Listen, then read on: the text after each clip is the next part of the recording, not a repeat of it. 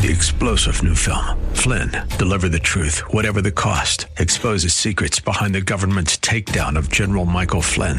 Flynn knew what the intel world had been up to. He ordered the first audit of the use of contractors. This set off alarm bells. He told the truth. He was the most dangerous person for Donald Trump to hire. They had to get rid of Flynn. Flynn, deliver the truth, whatever the cost. Available now. Watch it today. Go to salemnow.com. salemnow.com. It's been said to surrender is to sign up. To surrender to Christ is to sign up for warfare. We're looking at Christian warfare today, here on Abounding Grace with our teacher and pastor, Pastor Gary Wagner.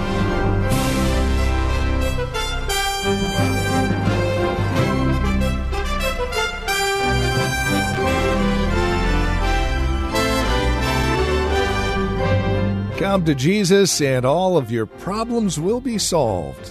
If you buy into that, I've got a bridge in Brooklyn I'd like to sell you on the cheap. Welcome to Abounding Grace. Pastor Gary Wagner returns us to 1 Timothy today, chapter 1, verses 18 through 20. When we enter into the kingdom of grace, there is indeed a rest. It is an eternal rest that we have afforded to us. But there is a warfare that comes along with it. With this dynamic, on today's broadcast of Abounding Grace, here's Pastor Gary. I want to start today by reading one more passage to you, which is actually in Ephesians chapter 6, and I'll be reading verses 10 through 13. And if I may, once again, ask you all to please rise out of the reading of God's infallible word. This is, again, Ephesians chapter 6, verses 10 through 13. Finally, be strong in the Lord and in the strength of his might. Put on the full armor of God so that you will be able to stand firm against the schemes of the devil. For our struggle is not against flesh and blood, but against the rulers, against the powers, against the world forces of this darkness, against the spiritual forces of wickedness in the heavenly places. Therefore, take up the full armor of God, so that you will be able to resist in the evil day, and having done everything, to stand firm. You may be seated.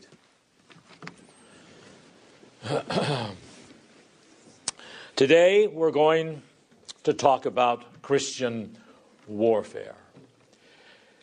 Now, in most Reformed churches, when you mention the phrase Christian warfare, there's usually one thing that comes up, and that is the warfare that a Christian experiences in his heart between the Holy Spirit and the new life he has in Christ and the remnants of that old fallen nature that still remains in him.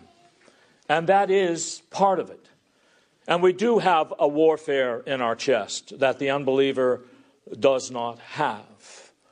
The flesh, that is fallen nature, does war against the Holy Spirit, and this war is an irreconcilable war in which there is victory only in the Lord Jesus Christ.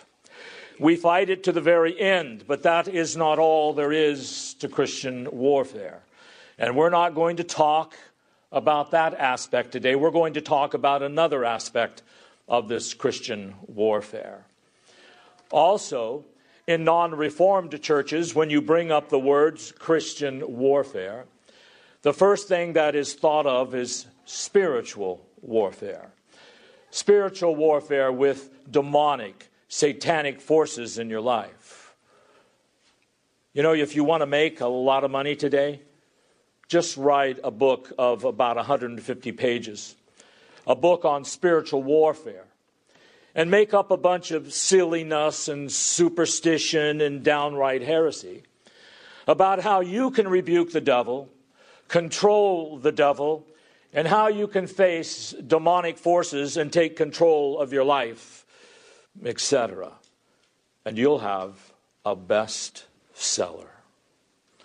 Most of the books out there on spiritual warfare are nothing more than the silly imaginations of someone.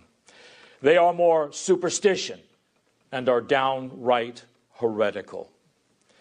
Now, when it comes to Satan, there are two basic false doctrines about him from one extreme to another. One is our neglect of him, or a disbelief. I mean, we're modern Americans after all, and we live in a high-tech society. We don't believe what they believed in the Middle Ages about witches and Satan and demons. One man has even said, anyone who has turned on a light switch knows there can't be any such thing as Satan. That is just totally foreign to our modern, technological, highly educated age. Everything can be explained scientifically. Satan is just one of those lingering myths from the past. So that's just one side. Another side concerning the false doctrine of Satan is the overemphasis on Satan. If you read some books by Christians, you'd think that Satan is more powerful than God, or at least as powerful as God. And you would think that God is up in heaven, wringing his hands, wondering what Satan is going to do next and how in the world he can figure out some way to stop him. Listen, not only is Satan not greater than God, not only is he not equal in any way to God, but Satan is the good shepherd's sheepdog that he uses to keep his sheep in line on a leash. And the good shepherd holds that leash tightly in his hands. In fact, the Bible says that when Jesus died on the cross, he destroyed Satan as far as him being an insurmountable foe to God's kingdom and its advance. He said, talking about being lifted up on the cross, now is the God of this world cast out. He is no longer a threat to the advance of my kingdom. Now, why did God call Satan the God of this world? Is he in fact the God of this world? Well, not if you mean he is equal to God. But if you mean he is the God that this world worships, the stupid, weak God that this world worships, then yes, he is the God of this world. But he is a God with his head bashed in because 2,000 years ago, Christ crushed Satan's head on the cross, and he is no threat any longer to the Lord Jesus Christ. But you have Christians that write these books and they talk about the power of Satan, and they tremble at the power of Satan more than they tremble at the power of God. Both extremes, naturalism and hyper-spiritualism, are wrong and misleading when it comes to understand our Christian warfare. Now, we're going to look at these passages that we read today to see the one side of Christian warfare that is misunderstood or simply left out. We do have an inner war with sin that remains in us as Christians, but that is not what these passages are concerned with, and that is not what we'll be talking about today. In 2 Corinthians, that was read earlier, notice what Paul says. He says we, and that is, of course, the church, are involved in a war. And by the way, because we're involved in the war, that's why throughout hundreds of years of church history, the church on earth is usually called the church militant, because she is always having to fight. And you find that throughout Scripture. In Israel, in the Old Testament, was constantly waging war with pagan Canaanites. And when she wasn't waging war with the pagan Canaanites, she was compromising with them and waging war against God. And then in the New Testament, you see all kinds of references to this Christian warfare. You see Paul talk about Christians as soldiers. You see John talking about the church as an army camp. You see Paul in several places where he talks about a war that Christians are constantly fighting, and I've only referred to a few of these. So let me tell you about this war. Back in 1 Timothy, he talks about warring the good war. And the word for war there and fighting doesn't mean standing 800 yards away with a powerful sniper rifle where no one can see you and no one can hurt you while you knock people off. The word war in Greek doesn't mean to be way up in a jet bombing ships where no enemy fire can touch you. The word war in Greek means hand-to-hand combat. This is the kind of war fought in the movie Braveheart, about the life of the Scot freedom fighter William Wallace.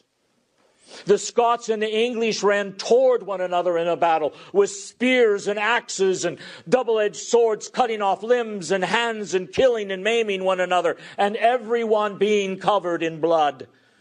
And it was so realistic in that movie and horrible to imagine such a warfare. It wasn't pleasant, to say the least. That is Christian warfare.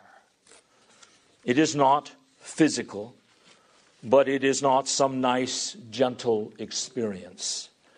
It is hand-to-hand, face-to-face combat on a battlefield where people are trying to destroy you on every side, and you're trying to end their efforts on every side. So when you think about Christian warfare, don't think about something that's nice and disinfected. Think of hand-to-hand wrestling on a muddy battlefield, fighting for your life, fighting to overturn the armies of the tyrants. So Paul says here in 2 Corinthians chapter 10, we're in a war in this life. While we walk in the flesh in this everyday world, this is where the war is. It's not some allegorical thing, beloved. Right this very day and the rest of the week, every moment of every day as we walk through this life as human beings, we are involved in a continuous war, a nasty war. But the war is not according to the flesh. Now, do you understand that? He says in verse 3 of chapter 10, for though we walk in the flesh, day by day in our human flesh, we don't war according to human flesh. In other words, we don't draw our strategies. We don't draw our strength. We don't draw our perseverance from our frail human bodies, or we would be defeated in no time. He says we are destroying speculations and every lofty thing raised up against the knowledge of God, and we are taking every thought captive to the obedience of Christ.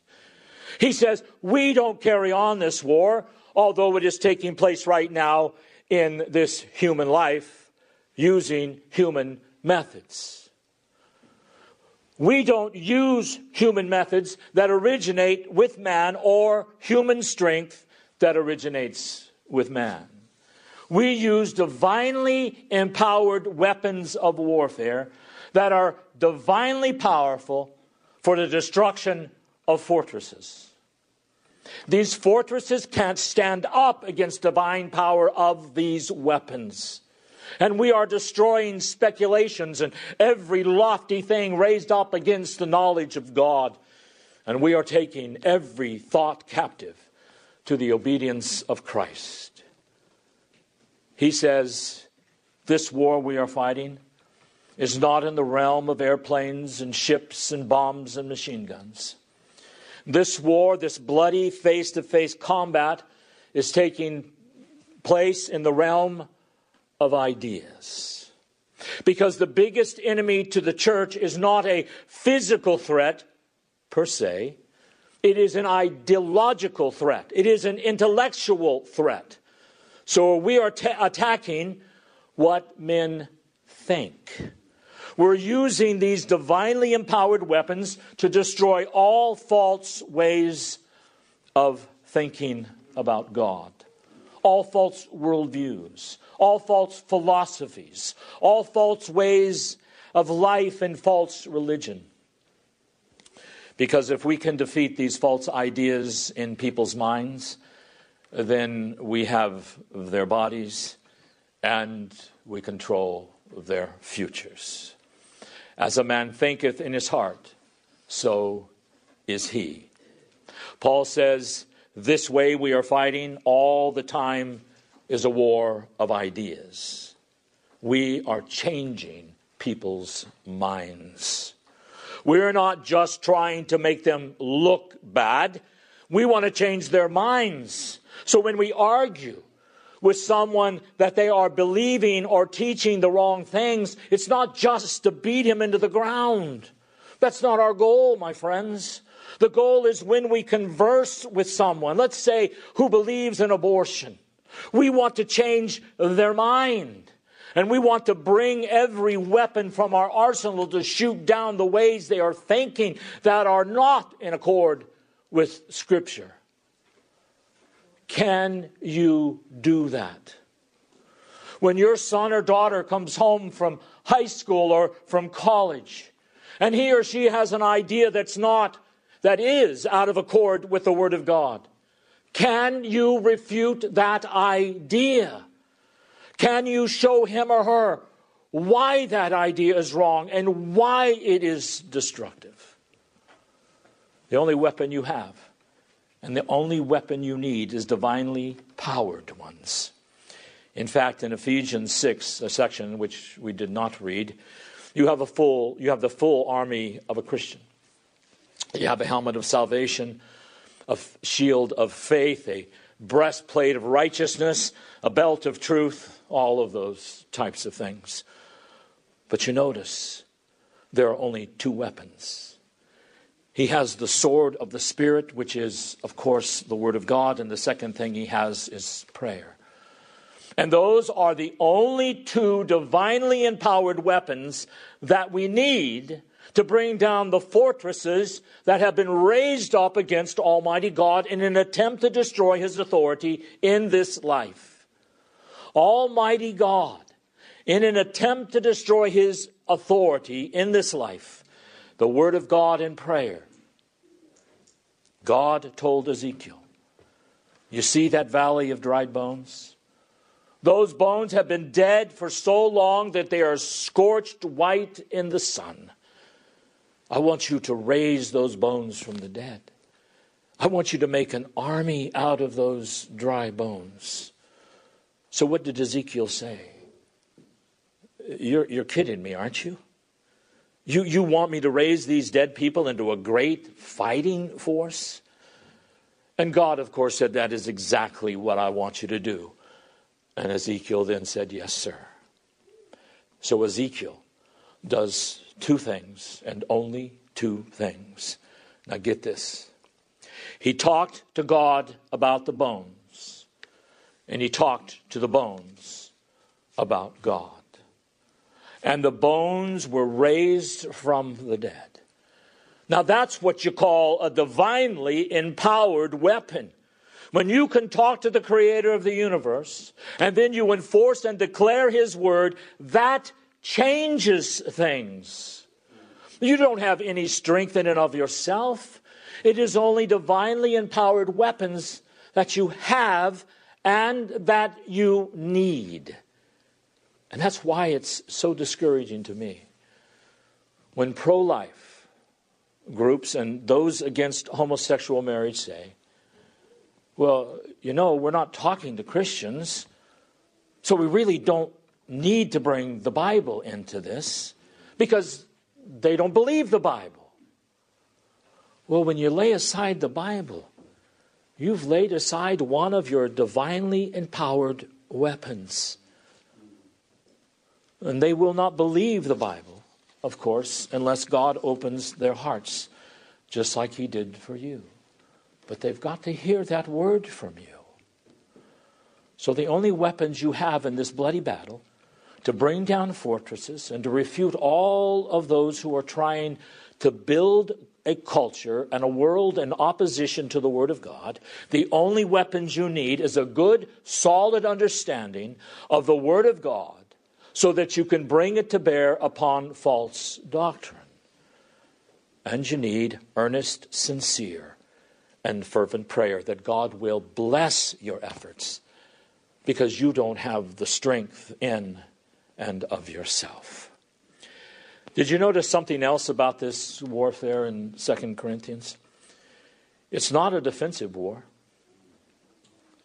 You are not on the defense, or you should not be. It is an offensive war. See what he says, verse 4. For the weapons of warfare are not of the flesh, but are divinely powerful for the destruction of fortresses. Now this is 2,000 years ago. But notice the confidence. We are destroying speculations and every lofty thing raised up against the knowledge of God. And we are already in the process of taking every thought captive to the obedience of Christ. I mean, you see Paul's hope. Here he is facing an army far bigger than his own, and he says, we are whipping all of them. Look back at the Roman Empire sometime. That is whom Paul was battling against. Look at the ruins in Rome. Very, very impressive. And I'm sure you can use your imaginations and just think what these buildings look like when they were in their prime. But guess what? They are now ruins. And the church that the Roman Empire tried to destroy is still going strong. Ephesus was a wonder of the world. You talk about Paul fighting against superstitions and false doctrines. Ephesus was a city of superstition. In Ephesus, one of the 7 wonders of the world, which was the temple of Diana or Artemis, was amazing. There are all kinds of shiny black marble pillars 60 feet tall. There was nothing like it in the ancient world. Now today, when you stand looking over a hill into the valley where the temple of Diana stood, it is a swamp. And the temple has what is left of it largely sunk into that swamp. And there is only 1/2 of a pillar still standing there. Yet the church in the world still continues to grow. Not only that, but one of the greatest churches in the world in all of history is called Hagia Sophia, the Church of Holy Wisdom. And it was built during the time of Constantine. Now, unfortunately, today it is a Muslim museum. But those ancient Christians were great visionaries. They were on the offensive. You go into this ancient sanctuary of holy wisdom, and there holding up the roof are the 60 black marble pillars from the temple of Diana. Talk about capturing the other team's mascot. You talk about taking dominion. And they did that on purpose, so that every time they went into that sanctuary in those old days, they would remember, victory is ours. Satan is doomed. We are in a bloody battle, but we are winning. We are destroying speculations and every lofty thing raised up against the knowledge of God, and we are taking every thought captive to the obedience of Christ. Well, that's all the time we have. This has been Abounding Grace with Pastor Gary Wagner, the ministry of Reformed Heritage Church in San Jose. It is our goal and desire that you would abound in grace through the preaching and teaching of God's Word. And that is why we come to you on a daily basis. Now, as we close out our time together, we also realize that some of these messages that are presented here on Abounding Grace are well worth reviewing again at your convenience. Maybe you joined us a bit late. Well, we have copies on CD. They're just $5. Mention today's date as you call or write to us. Here's how to get in touch with us. The phone number is 408-866-5607. That's 408-866-5607. You're welcome to also visit our website, learn a bit more about us. We're at reformedheritage.org. Again, reformedheritage.org. And then, of course, if you would love to partner with us, if you're feeling led of the Lord to become a financial partner with us as we continue this ministry here on this station, please write to us at PMB number 402. And the address is 1484 Pollard Road, Los Gatos, California. The zip code is 95032. Or, again, simply call us, 408-866-5607. That's 408-866-5607. You're also welcome to join us for worship. Sunday services here at Reformed Heritage Church are at 5055 Lone Hill Road in Los Gatos. We meet at the Lone Hill Church 2 in the afternoon. Directions can be found at reformedheritage.org or by, again, calling 408-866-5607. We thank you for joining us and trust we'll see you again next time we get together for another broadcast of Abounding Grace with Pastor Gary Wagner. 3-star General Michael J. Flynn, head of the Pentagon Intelligence Agency, knew all the government's dirty secrets. He was one of the most respected generals in the military. Flynn knew what the intel world had been up to. He understood its funding. He ordered the first audit of the use of contractors. This set off alarm bells. The explosive new documentary, Flynn, Deliver the Truth, Whatever the Cost, uncovers the facts behind this scandal. Flynn told the truth. He was the most dangerous person for Donald Trump to hire. I find out the worst enemy that I'm going to face in my life is right here in America. They took my assessment and they wanted me to change it. And I was like, I'm not changing it. They had to get rid of Flynn.